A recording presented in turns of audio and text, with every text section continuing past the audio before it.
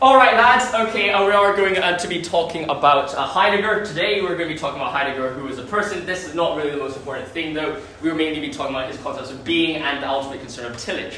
Essentially, just for some background knowledge, Heidegger was a German philosopher in the 20th century. He also slept with Hannah Arendt, another influential philosopher who was his student, so there was a bit of dodgy nature going on there, but that is kind of how things are, perhaps. So now that we've talked a bit about who Heidegger was as a person, it doesn't really matter too much. I think we can then go on and talk about Heidegger's being, and of course if you have any questions, just raise your hand and let me know. I'll happily answer them. So check out the head of Pride Society right now. Sorry. Well, let's just continue this discussion. Heidegger's being. So essentially this is what we're trying to talk about today, which is a concept of Dasein. And this is what in German means Sein and Da, their being. Sein being there and, Sein being being and Da being there. And this is basically the core concept of Heidegger's existentialism. Is that German? Yes, it is in German. Okay. Existentialism being the discussion about the meaning of life, or at least the purpose, what does it mean to be human? And Heidegger, of course, this ties in with phenomenology. Phenomenology being the discussion of experience. What does it mean to experience something? When I'm touching this ball, it's not just a physical ball being a circle. There's phenomenological significance to this. The same goes with suffering. There's more to suffering than just the pain stimuli. We find meaning in suffering. We experience suffering. Suffering interacts at a higher level, perhaps. And that's phenomenology. And as a result, being there is core in his existentialism and his phenomenology. In order to be, as humans, we must be there. We must exist in the world. And as a result, all the time when he talks about being, it's always being in the world. Do you have any questions there about being, first of all? Or at least this idea of what it means? How are we defining being? So, a Cartesian skeptic, you said, the cogito, I think therefore I am. That is a more of a discussion about how do we know what is true. But what Heidegger is discussing here, perhaps, is that, well, that question is insignificant when it comes into consideration with the question of being, of what is actually in the world, both as a phenomenological pursuit and as a pursuit about meaning and about a physical pursuit. For example, the question of what is there in the world can say, well, what is there in this room is some humans, some Homo sapiens. But what is actually there in the world is the being in the world. That is people with significance. Alicia is not only just a random person, but she has existential significance. She has her culture, she has her societal constructs, her backing. She means different things to different people who interact with her. That is her being. And in the same way, everything in this room has its being. And when we're talking about what is there in the world, what is there in the room, we're talking both on the level of the physical plane, but also this discussion of what is there as being in the world. And that's how things are being interacting with each other. And as a result, he says being is objective. It actually exists. It exists dependent on whether we're there in it or not.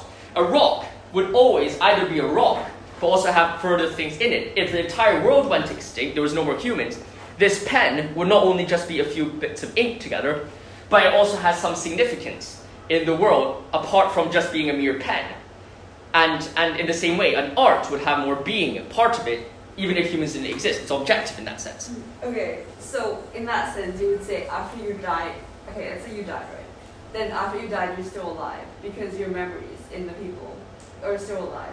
But then after everyone who has known you or known of you has died, then you actually have died because the memories of you in the people and the people who had memories of you, they died. So that means you died with, yeah.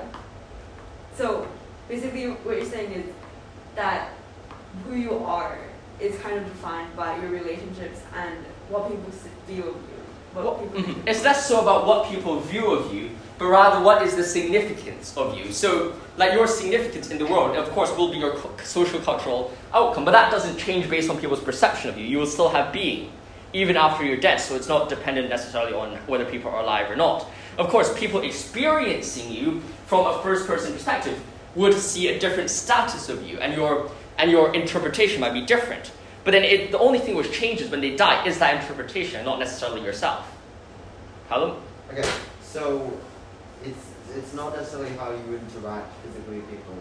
It could also be like your impact on the world, like, if I snapped my fingers and solved world hunger, but no one knew it was me, I would still have a great sense of being because I've solved a really big issue, but no one knew it was me. Like, I haven't interacted with anyone in a sense, but my impact on the world has been great. And that kind of... Definitely, there is some sense of being both as what people view, and there's also being as in how you interact with the world, and that's all about the concept of the struggle of being in the world. Conrad? More struggling with being. Does it also take into account your impacts on objects and stuff? Because if I were to move a pen and then disappear from the world, my impact is moving a pen from one table to the other. So is there still some semblance of me in the world because I changed some location or something? You definitely do have an impact in the world, and this is what Heidegger talks about as us being shepherds of being. We're meant to interact with this being and guide it in some degree. We're meant to interact with it. And of course, there's a way to interact with the world on a physical level. There's also a way to act and interact with the world in a phenomenological level, changing the constructs of meaning in our lives. That's also a way of interacting with being and guiding it. Of course, it's objective in the sense that it's out there and it doesn't depend on humans. We also have the role as humans to interact with it and develop it further. And perhaps one way to interact with this is the concept of the idea of the existentiel and the existentiale. And then one of them is the discussion of your being a personal being, and the other one of it being an idea of the structure of human existence. We as humans experience this existential, and that is the point of us, well, we as beings are beings in the world. This is the conception of humans as a dilemma as a whole. Now, existential is our personal experience of being, and there's a constant match between the two and a constant interaction between the two. And in order to illustrate this, we can turn to Kierkegaard's discussion of the crowd. And to Kierkegaard, you could say the crowd, people either view the crowd as truth or crowd as untruth. The crowd is truth in the sense that perhaps what the society views as true is dependent on those who are interacting with that which is true in the world. For example, back in the old days, they would say, what is true is that the world was flat. The crowd dictates what is true. Now they say it's round. The crowd dictates what is true. The crowd is truth. However, another way to say is that the crowd is by definition untruth. Why is that the case? It's because when you say the crowd is untruth, it is to say that the crowd itself cannot judge fully what we experience. Every one of our interaction with being is different. And precisely because it is different, then no matter how you try to follow the crowd, it will never represent fully what you experience, and will never fully represent exactly how one person is meant to find the truth, or uncover being in his own way.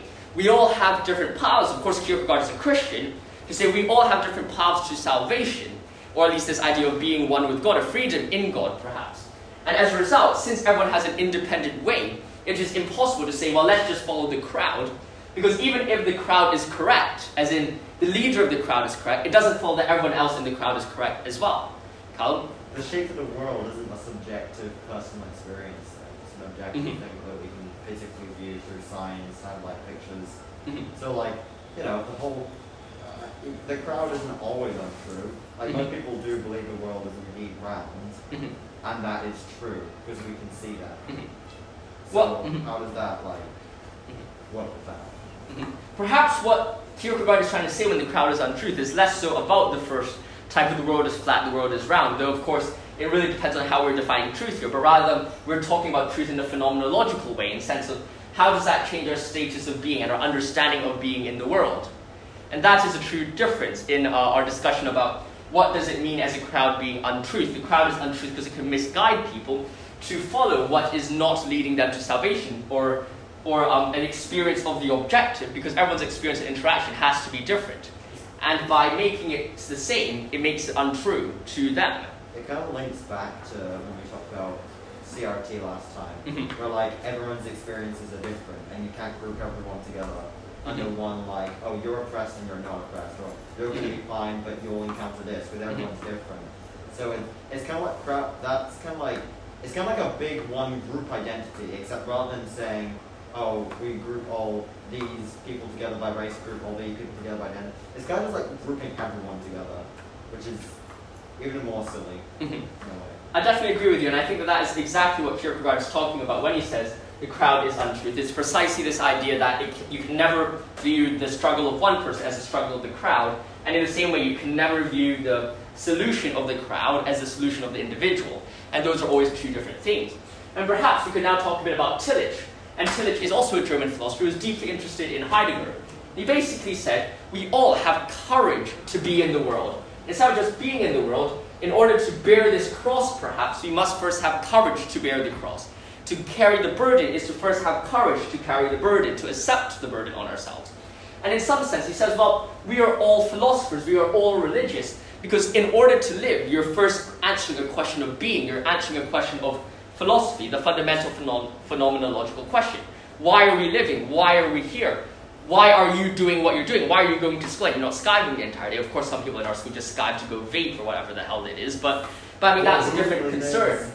Like, why are you doing what you do, and how do you prioritize your life? That's why he says we're all religious people, and we're all philosophical beings. Do you have any questions about Tillich so far? What do you mean we're all religious? And this, of course, depends on what you mean by religious. And to understand religious, you need to understand the ultimate concern. Ultimate concern to Tillich is what is the most important thing in your life. And in that sense, he says, well, that everyone is religious, precisely because everyone is trying to answer the ultimate concern of their lives. This, to the theist, could be, well, my ultimate concern is God, and God is dictating my beliefs in the world. To an atheist, their ultimate concern could be to disprove God. That disproving God is their ultimate goal in their life. And that would be their ultimate concern, and they will be religious. It is that which dictates all of our lives, and we all have something which dictates all of our lives, whether we like it or not. Somewhere deeper down in your own thinking, there will always be something which dictates or kind of acts as the highest kind of concern, or the highest kind of standard of morals and values in your life. Could it be something quite simple, like, I don't want to be hurt, or like, I don't want to get punched, I don't want to get physically hurt by someone else, or if you're looking at long term, like, I want to be able to retire comfortably. Mm-hmm. Yes, and in that situation you could say, well, maybe money is one's ultimate concern. Maybe money is that which dictates their life in the highest possible way. So yes, indeed, it is correct. You could say that ultimate concern is indeed their highest concern, or money may be their highest concern in this case.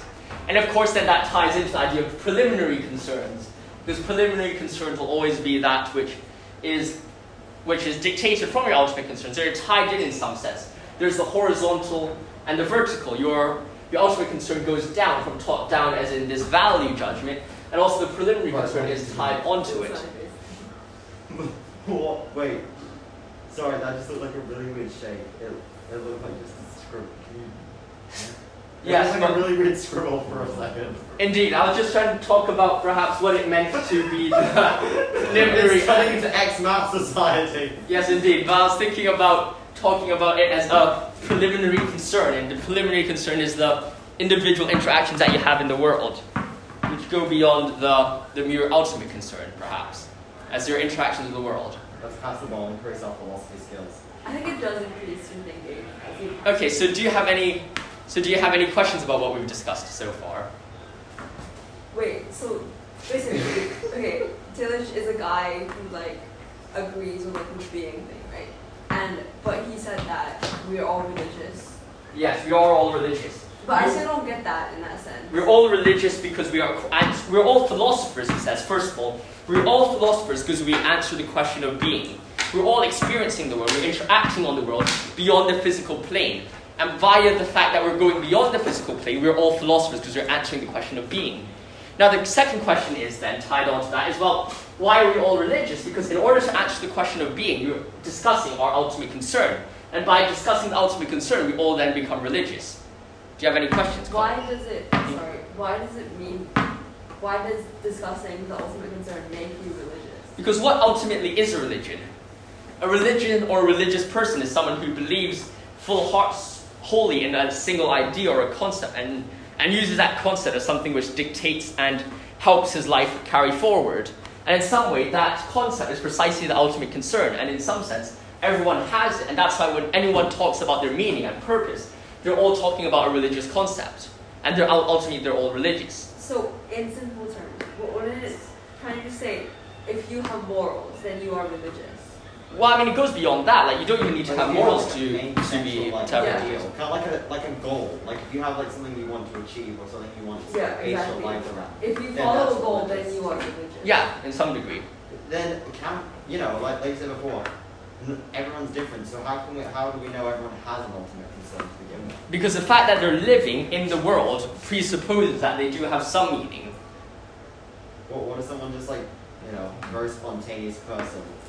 But isn't ultimate concern like a goal or like a thing you really believe in? Isn't it just like, it doesn't mean like your meaning, right? It's not what you mean, what do you represent. It's like a goal or something you live towards that you believe in. No, but Isn't that then what everyone has ultimate one. concern is? Even if one's main core is their spontaneity, that is their meaning and the ultimate concern, perhaps. Yeah, I just took this out because there's a bunch of stuff here, like doing anything life has no meaning, nihilism. That would be your ultimate concern to be nihilist, and that would be your religion to be nihilist. Okay. Like I always thought of it as, I agree with Tillich because I thought of it as a compass. I thought to be kind, that's the best thing to do. If you don't have a religion, just be kind, do good. Apparently that's a thing, and according to Tillich, that would be an ultimate concern for me. And according to Tillich, I would be religious. I just thought of it as I follow a moral compass. But that's just how I said it. Tillich is smarter than me, I guess it's all an ultimate concern now. I think the main point comes down to how do you define religion? Because if you define religion, it all depends how you define it. Because if you define religion as something you have like a key, something you have like a key like aspect or like a key like desire or something you base your life philosophy around, or even if it is like a life philosophy, even if it's something like just remain calm or under pressure or like literally anything, it doesn't need to be some bloke in the sky who created everything and gives you free will and gives you commandments and stuff. That doesn't need to be religious.